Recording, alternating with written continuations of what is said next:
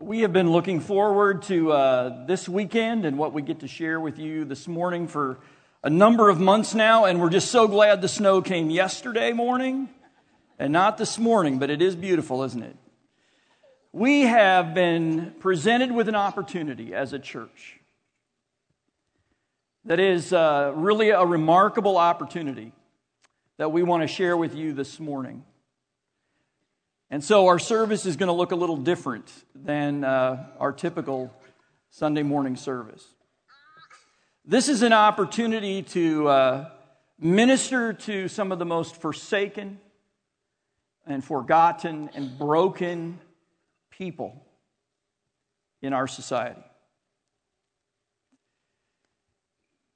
This is a population of people that's made up of both men and women from ages 13 to 90. These individuals have inflicted incredible pain and suffering and brought trouble to many, many other people and to themselves.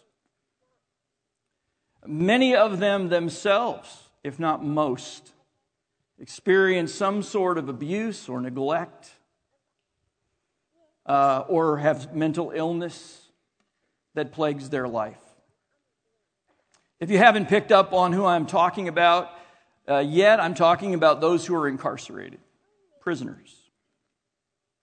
There's over 5,000 men and women in our state correctional facilities, many more hundreds in prisons, county jails, youth detention center, and in the eyes of society, these people are seen as worthless. Many see them as beyond redemption, lost causes, not worth investing in, the ultimate outcasts of society. We lock them away, and the society says, put them in jail, lock them away, throw away the key. We don't want to have anything to do with them. That's society's view of criminals. But in the eyes of God, now that's a whole different story. And wouldn't you agree with me this morning that the view that God has towards these people should be, and the view that you and I as the redeemed people of God would also have towards these individuals, the true outcasts of society. So before we shine the spotlight on this ministry area, and before we tell you about the opportunity before us, I want us just to take a look at Matthew chapter 25 and see God's heart and the heart of His people for individuals like this. Matthew chapter 25, if you have your Bibles. Now, Matthew chapter 24 and 25 are called the Olivet Discourse. In the last days of Jesus' life, He took His disciples out of the city at night, and they went to the Mount of Olives, and the disciples were asking Him questions about the final judgment and when the kingdom of God that they had anticipated, when Jesus would come as king, and what that would be like, and when Jesus would take His throne, and what was to come before that. And so there's a series of stories and parables and things, and Jesus describes some of the aspects of that, and that's what we're in the middle of here in verse 31 of chapter 25. We're reading 31 through 40. So let's just start here with 31 through 34, a little introduction to the scene. But when the Son of Man, referring to Jesus, the Messiah, comes in His glory, and all the angels with Him, then He will sit on His glorious throne.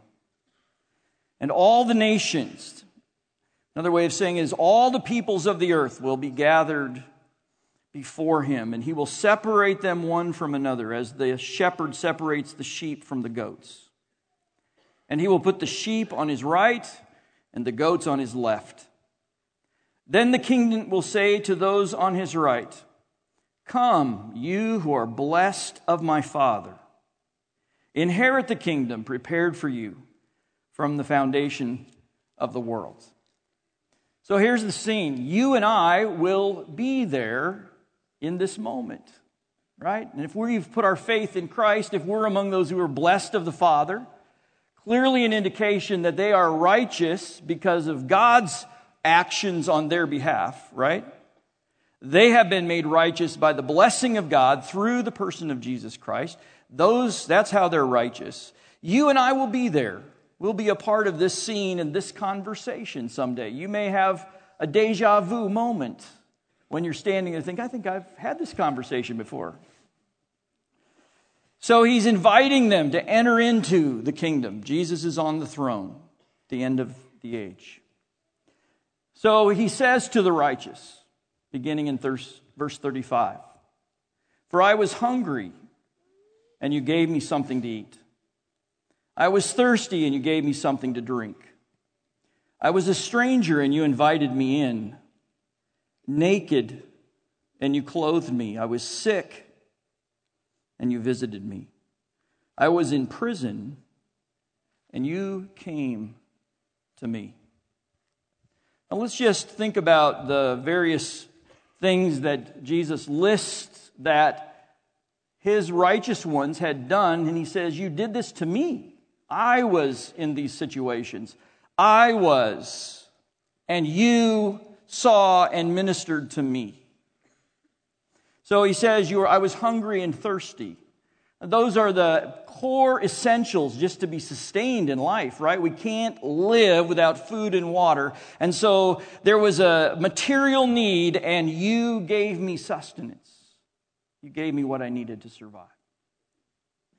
I was a stranger. That word means an outsider, one without a home. We think of the homeless person. I was somebody who didn't have a place to belong. And what did you do? You invited me in. You gave me a place. I was naked, he says. Now, nakedness in the Scripture most of the time has a direct correlation to shame. It goes all the way back to Genesis chapter 3.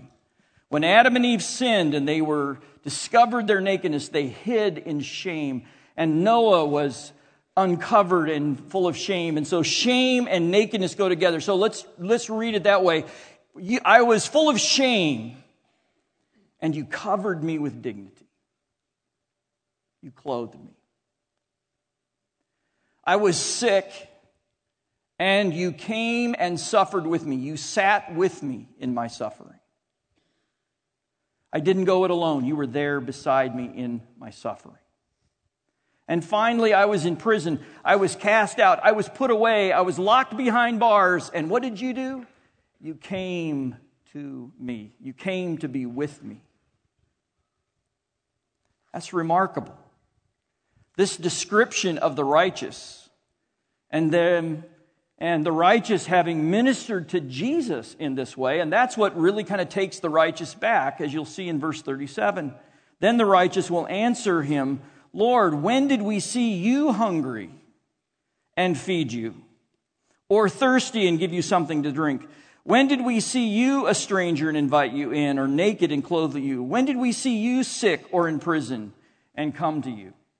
I mean, they're kind of astounded that Jesus said they did these things, which is another clear indication that these are not individuals who are doing these actions in order to win God's favor, right? Because if you're doing something deliberately to impress someone else or to win their favor, you're very conscious and aware of what you're doing. This is such a natural outflow of the life of the righteous. They're saying, Lord, when did we ever do this? And when did we ever see you, Jesus, in these conditions and minister to you? We have no recollection of ever running into Jesus and seeing him in this way. Verse 40, this is key. This is what Jesus thinks. And the King Jesus, will answer and say to the righteous, truly I say to you, to the extent that you did these things to one of these brothers of mine, even the least among them, even the most lacking in dignity among them, you did it unto me. What is astounding here is Jesus' identification personal identification with the broken, the forsaken, the suffering, the forgotten, and the outcast. So much so that Jesus said, when you love, when you serve, when you act on behalf of the least, you are loving me. And that's what the righteous are noted for. We oftentimes think of loving God and loving people, others, as two sort of separate things, don't we? We think of worship and prayer and, loving God as sort of this activity, these set of activities we do. And then we go out and we love other people. But Jesus said, you love me best, you worship me best by loving the least. And to the extent that you see the needs of the least, and that you care about their needs, right? You have to see the need before you can care about the need. So first to have the eyes to even see these people, right? Do we ever drive by the prison on 14th Street and actually see the people? To the extent that you see and then you care and then you act on behalf of the least, the broken, the forsaken. You are ministering to Jesus himself. You are loving Jesus. That's an astounding thing. This is what defines the righteous. It isn't what makes us righteous. It defines a mature, righteous person. A mature, righteous person is on mission with Jesus, loving and serving the least, seeing, caring, and acting on behalf of the forsaken and the outcast. So the ultimate evidence of our righteousness, of our relationship with God, of our maturity, is not how frequently we show up at church, how many verses we've memorized, the piety of our own life, our separation from evil in the world. No, the ultimate evidence of our right standing with God, our understanding God's grace, is the extent we show mercy and kindness and serve sinners, misfits, and losers, people that are a lot like us. That's what Jesus is saying. And so it's only natural, right, that we as his church, his people, would be all about seeing, caring, and acting on behalf of the outcast, the forsaken. Those that society has written off matter to God, and they matter to us. Therefore, we act and serve and love and share the love of Jesus with the prisoner. There are hundreds of us in this room this morning who are involved in ministry to the least. We celebrate that. That's the natural outflow of a redeemed life. Keep on doing it.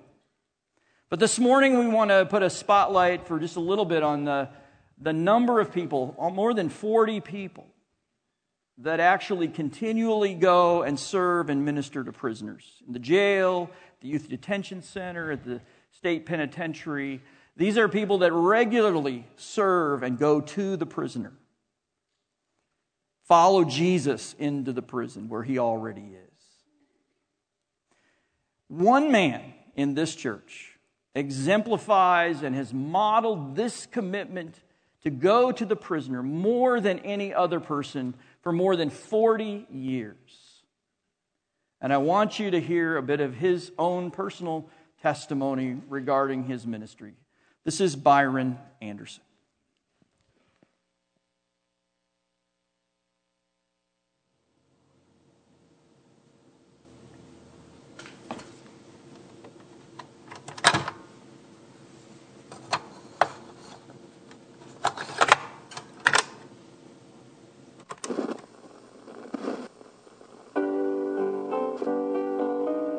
First of all, the desire to go into the prison was when I went by down 14th Street, I could see the prisoners walking around in there. That prison was made out of stones, 24 foot long, 12 by 12, and steel bars and plates. I hated to be restricted myself, and I thought these guys were being restricted from being free, and I wondered how I'd ever get in there to talk with them. And then we went over to Berean in 1972, and Sam Barr, he was already going there, and so I just got joined in with him. I got started because I had memorized quite a bit of the scripture, like Romans chapter 12 and John chapter 1.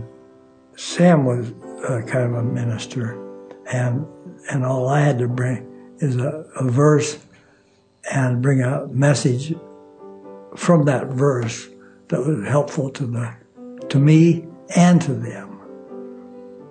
We have a recording on a cassette tape that we can turn on and sing along with. It works really good.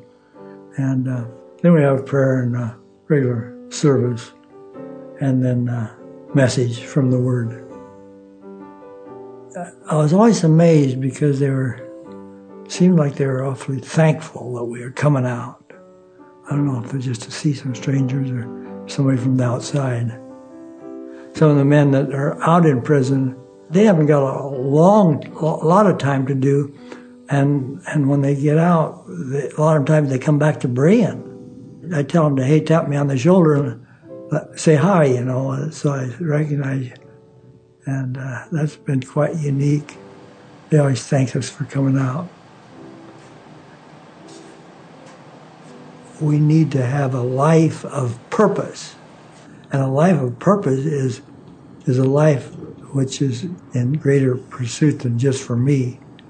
It's for somebody else. The hard thing sometimes is to get out there because there's a lot of hurting people wherever you go.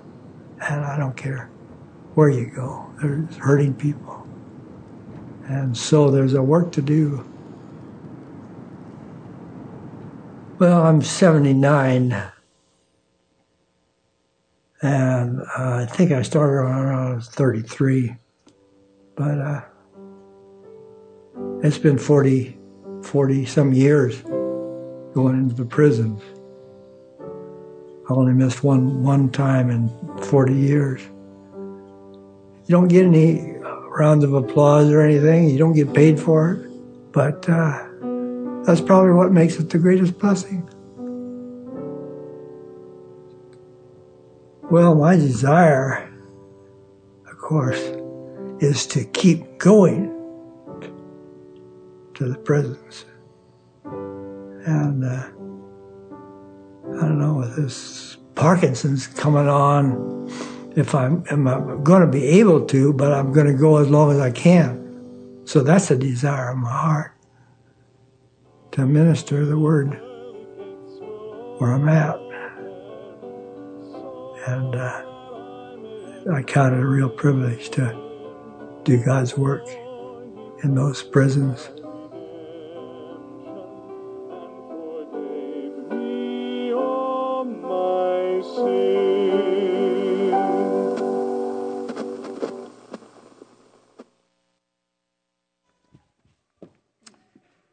Church, absolutely.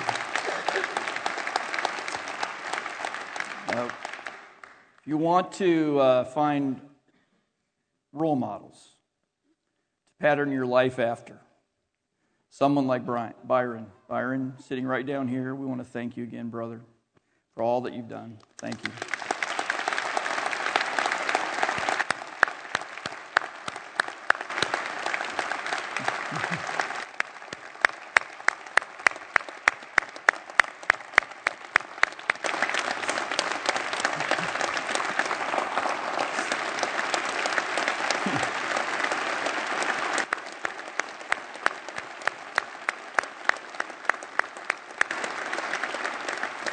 We're going to have to edit that video now. He said he never gets applause.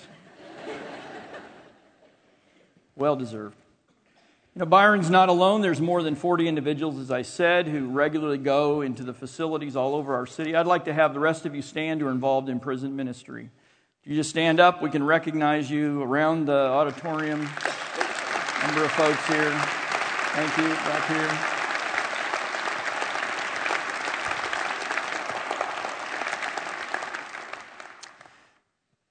Next Sunday, both hours, 9 and 10:45, there'll be an open house where you can learn more about the variety of ministries into the prisons that there are in our community, and there's places for you to get involved, including in the project we're just going to announce now. But I would encourage you to stop by and ask questions and learn more about this population. Again, there's more than 5,000 individuals that are incarcerated by the state. And on every year, almost 20% of those people are released back into the community. 80% will be out in a matter of a few years. So what happens there and how their life is changed there makes all the difference of where they go after they're out. And whether they end up back there or on a different path of life. This is a vital ministry to them and to our society. And the righteous step into it. We became aware a few years ago that Prison Fellowship was coming into Nebraska, as they are in many, many states. Prison Fellowship was started by Chuck Colson, who was incarcerated after the Watergate affair, and he became a believer in prison and then started Prison Fellowship. And they came to Nebraska. We were excited about that. Some of our people began to volunteer there, and they had a program that began called the Prison Fellowship Academy, which is a very special program that inmates can apply to be a part of. They have their own living quarters. They also have programming 5 days a week that helps them to prepare for life and get to know Jesus and work on marriage and anger and fathering and all of those kinds of things. And we were very excited about that, and it grew. The program grew in the prison, but they didn't have a space that really designed at the prison for this kind of classroom work and small group work and instruction. Very limited space. And by the way, the state has very little money for programming, invests very little in programming to help inmates. And so there's no money and there's no space, except the prison said, hey, there's an old cannery building here on the grounds.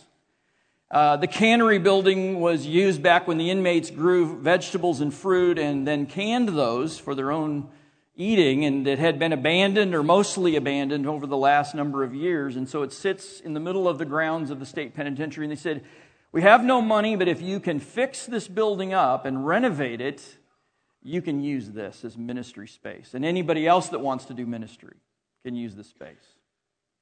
So I called Chan Mary, who was the one who headed our Habitat for Humanity House project that came out of our Staying Alive group. And now that group, after the Habitat House, they wanted to continue to be actively involved in doing projects around our community for others. And so they called themselves the Hope Builders.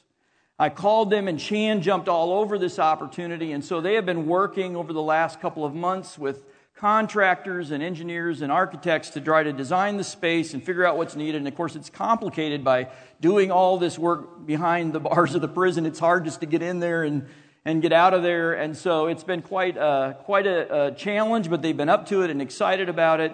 And so we are excited to share this project and how we all together can be involved in this project. But before we give you any more details, I want you to learn just a little bit more about Prison Fellowship Academy and meet 3 of the inmates who are involved in this program right now. Take a look.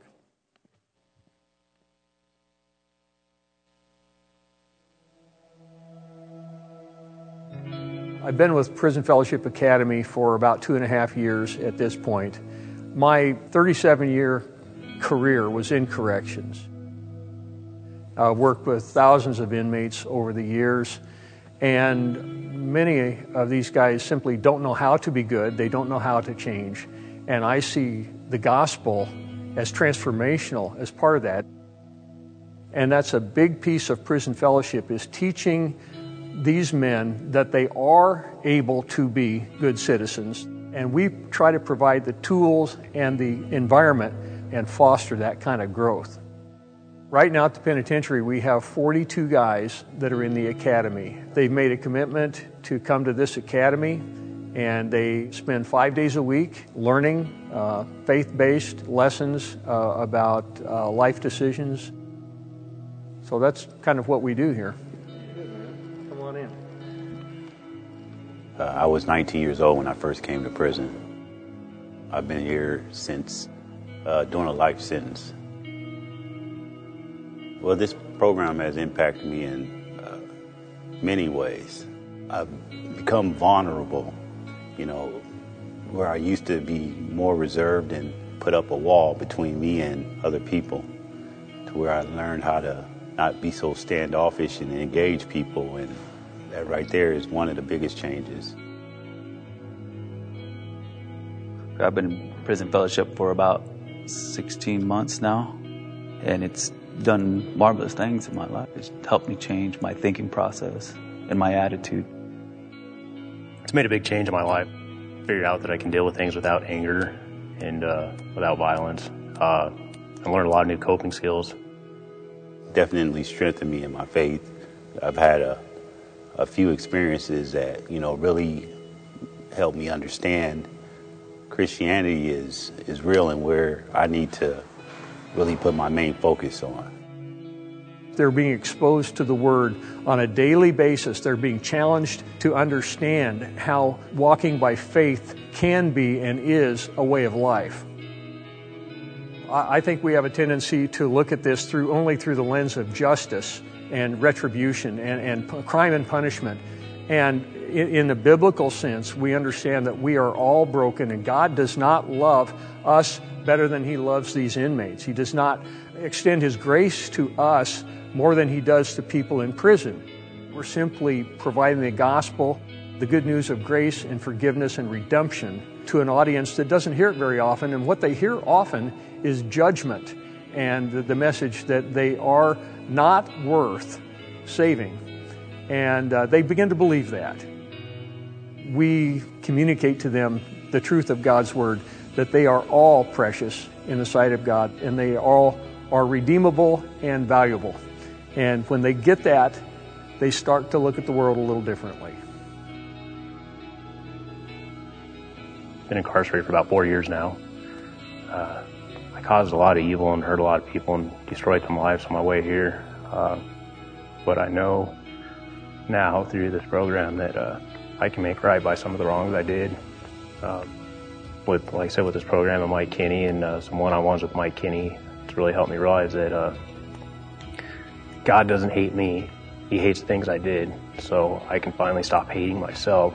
And that's slowly starting the process of forgiving myself. I'm starting to realize that by not forgiving myself, I'm rejecting Jesus Christ. So I'm still pretty new in all the faith and everything else, but I feel like I came a long ways, and it's still kind of hard for me to talk about it because I know where I came from, but I'm very grateful for this program and what God's done in my life.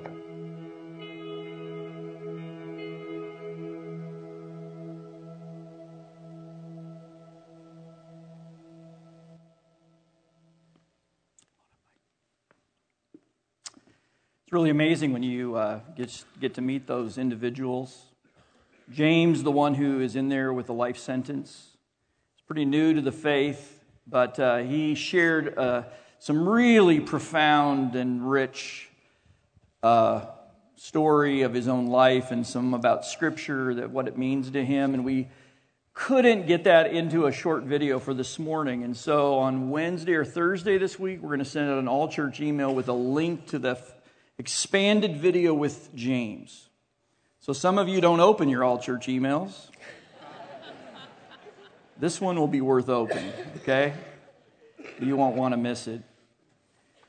And one of the things that we've been talking about just this week and that God is doing around the country is some of the people that are in for a long period of time, who have come to faith and are growing in their faith, are actually going to seminary within the prison walls and becoming pastors and missionaries to the prison.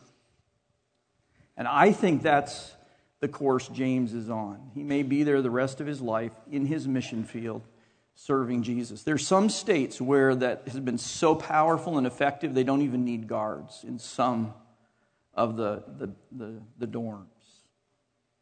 God could raise up an army of these people to minister with us behind the walls of the prison. That is just awesome.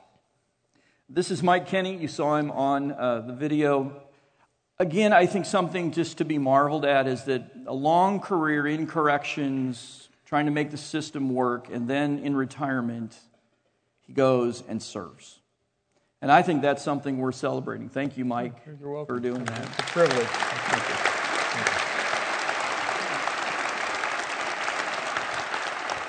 you. We have a couple of others like that, but most people, when they're out of that, don't ever want to go back. Mike goes intentionally, faces back, follows Jesus right back to visit and be with prisoners. Mike, tell us just a little bit more. What's something else you want us to know about the Prison Fellowship Academy? I want you to know that beside all the operational, logistical support that comes, and I'm so grateful for that there's a spiritual struggle that goes on out there. We know from Ephesians we struggle not against flesh and blood, but against the powers and principalities. And those powers of principalities abide at the penitentiary, maybe more than other places, because there's some days when the discouragement and the bitterness and the hopelessness are almost palpable, and you feel it. So in a way, it's like we set up camp in the enemy's backyard, and he really doesn't like that at all. And so some days you can almost feel that kind of oppression. So please lift us up in intercessory prayer. That's one thing everyone can do. So that's one thing I'd want you to know is please do that because it makes a huge difference. I believe some days it makes all the difference. Tell us what this new renovated space will mean for the academy and for other ministries. Well, it really is about almost physical environment. The conditions we have there are very, very hot in the summer. There's no air conditioning, and it's really hard to concentrate. I don't know about you, but if I'm in a classroom trying to learn and I've got sweat trickling down my face and the fans are blowing a lot of ambient noise, it sounds like a helicopter going off. So we're trying to conduct discussion in small group, interactive growth kinds of conversations. And it's just, again, it's just very difficult. This will be a classroom that will be tantamount to what you'd have at the university or a modern high school. And just the environment physically in the classroom will enhance learning. It'll skyrocket, I'm sure, when we have that. That's great. Yeah. And then tell us what this means to these guys and the 40 others that are involved. What does a project like this and us being involved mean to them? Well, what it means, they have become accustomed to being discarded and rejected, and they've burned the bridges of relationships with many their closest people, almost like concentric circles. They've, their families and close friends, and they've to have people they don't even know contribute to a project like this. It's just kind of mind-blowing for them, and they almost can't imagine that you all would care enough about them after what they've done that you would provide this on their behalf to minister to and to care about them. And so it's enormous. It's really huge. Yeah. Well, that's exciting, and it's exciting to meet these guys. And thank you, Mike, for what you're doing. Thanks. Yep.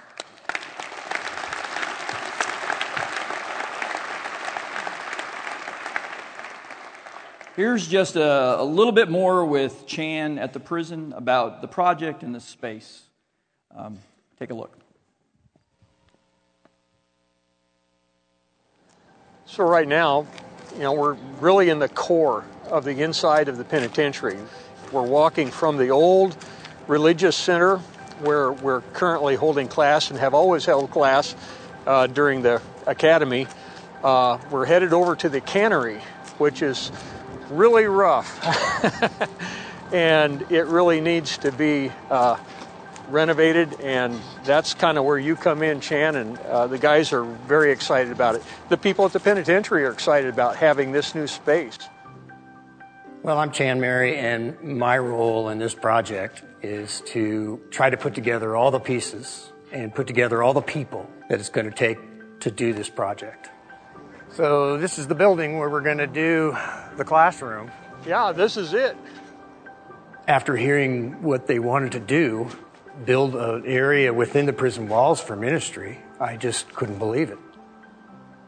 I couldn't pass up this opportunity to get involved in this.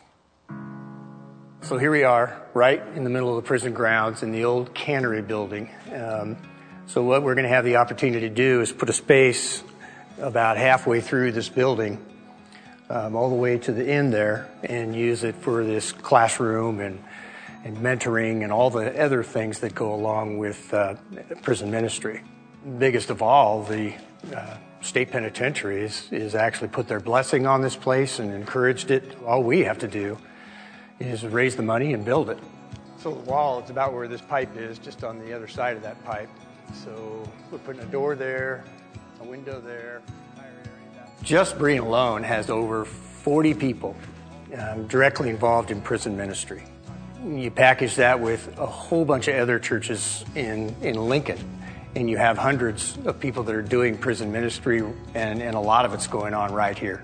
This is not only an opportunity for Prison Fellowship to enhance their programs, but also an opportunity for churches to do ministry right inside the prison walls.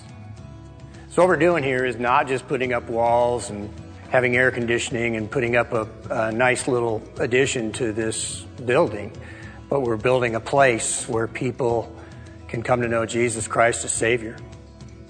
And this is Berean's opportunity to jump into a citywide mission, a mission that is fundamentally the best it could be, sharing the love of Jesus with people and having them come to know Christ. So what better opportunity for Berean to jump in than this?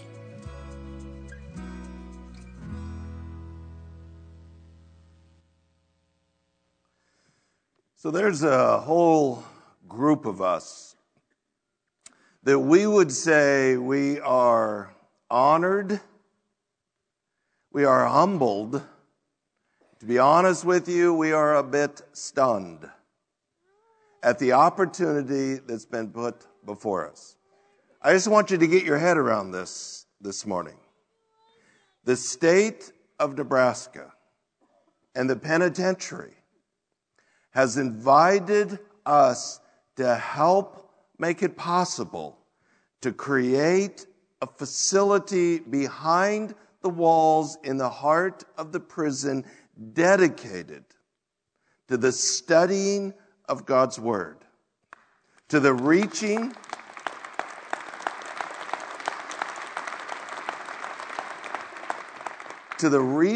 of these prisoners with the gospel and discipling them to become like Jesus.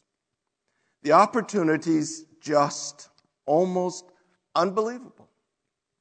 Last week from 2 Corinthians 9, we talked about when you sow generously, you reap generously. Sometimes it isn't about money and stuff. Sometimes the bountiful harvest is about bigger opportunities to again be more generous. We talked about that last week. We have sought as a church to be very generous to our community, and we really feel like this is just God blessing that and granting us an almost unimaginable opportunity to be part of something to impact our state and our community and those men in prison. I have a stack of letters that the prisoners have written to us. I picked out excerpts from 4 of them. So here is their letters, their message to us as a congregation. It's a real good feeling knowing that there are some really great Christians that care about our comfort and spiritual well-being enough to give unselfishly of their wealth. I'm very grateful to all of you, and my heart rejoices that God has given us here in Prison Fellowship a place to study because of your generosity. Another one says, the generosity you have shown is so heartfelt. We appreciate all you have done. The conditions these men have had to endure during their classes has been unbearable at times. Nonetheless, the dedication and sacrifice would shine through.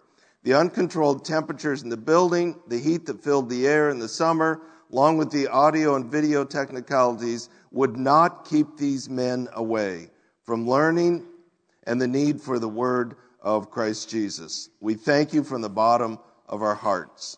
Another one says, I give thanks to my God because you are not ashamed to stand, putting your faith to work for the lost and the rejected and the forgotten. I choose not to use words to show what your love gifts mean to me, but I will show you all, if God is willing, that you may know your efforts were not a waste. I will become the man that God desires me to be and help all who I cross paths with to do the same. One more. I am writing to thank you so very much for having the interest and compassion to not give up on us as people. It is so wonderful to know that people care and are willing to help out people in our position. Along with my faith and trust in God, it is yet another treasuring gift that you are blessing all of us with, and there is nothing but gratitude and love to convey to you one and all. This program is a start for us to begin or continue the changes and transformation for being better men, better fathers and husbands, and to contribute to society. In a time when it would be easy to give up on my situation, as so many have already written me off as a lost cause. But having a program and a place to work and study the Word of God and to be around positive, like-minded men is a true blessing in my life. Thank you, thank you, thank you.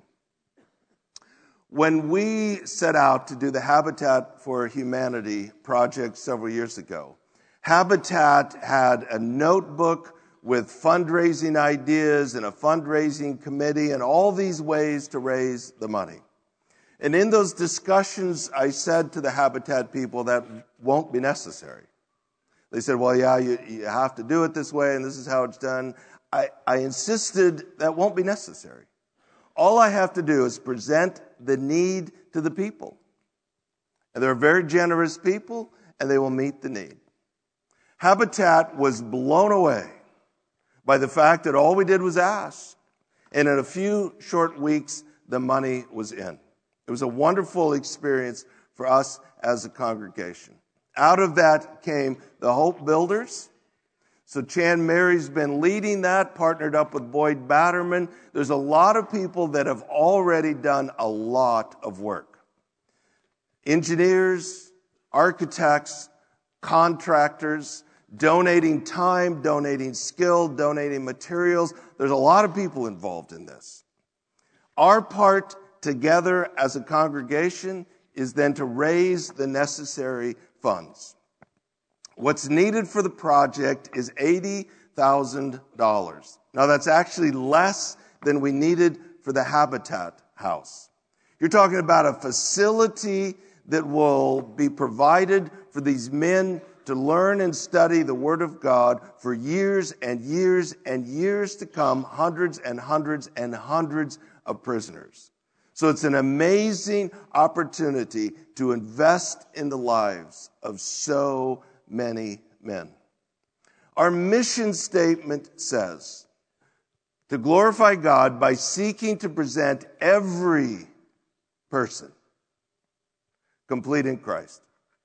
Who would have possibly guessed when we penned those words that would include a ministry center behind the walls of the penitentiary, seeking to present those men complete in Christ.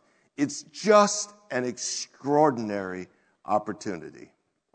The goal is $80,000. We'd like to have it by March 1st. There is a sense of urgency. There's a window here, and we want to get moving on this. So the fund is Hope Builders. If you turn in a check or an envelope or whatever, just put Hope Builders on it. We'll know that's for the prison fund. If you go to the website, just go to the Giving tab. There's a pull-down menu. You'll see Hope Builders, and it's very simple to do that. Now, I do think it's interesting. For the first time in many years, our year-end giving came up $129,000 short. I also think it's interesting that on the weekend when we're presenting this, we get a snowstorm. Can you feel the warfare in this?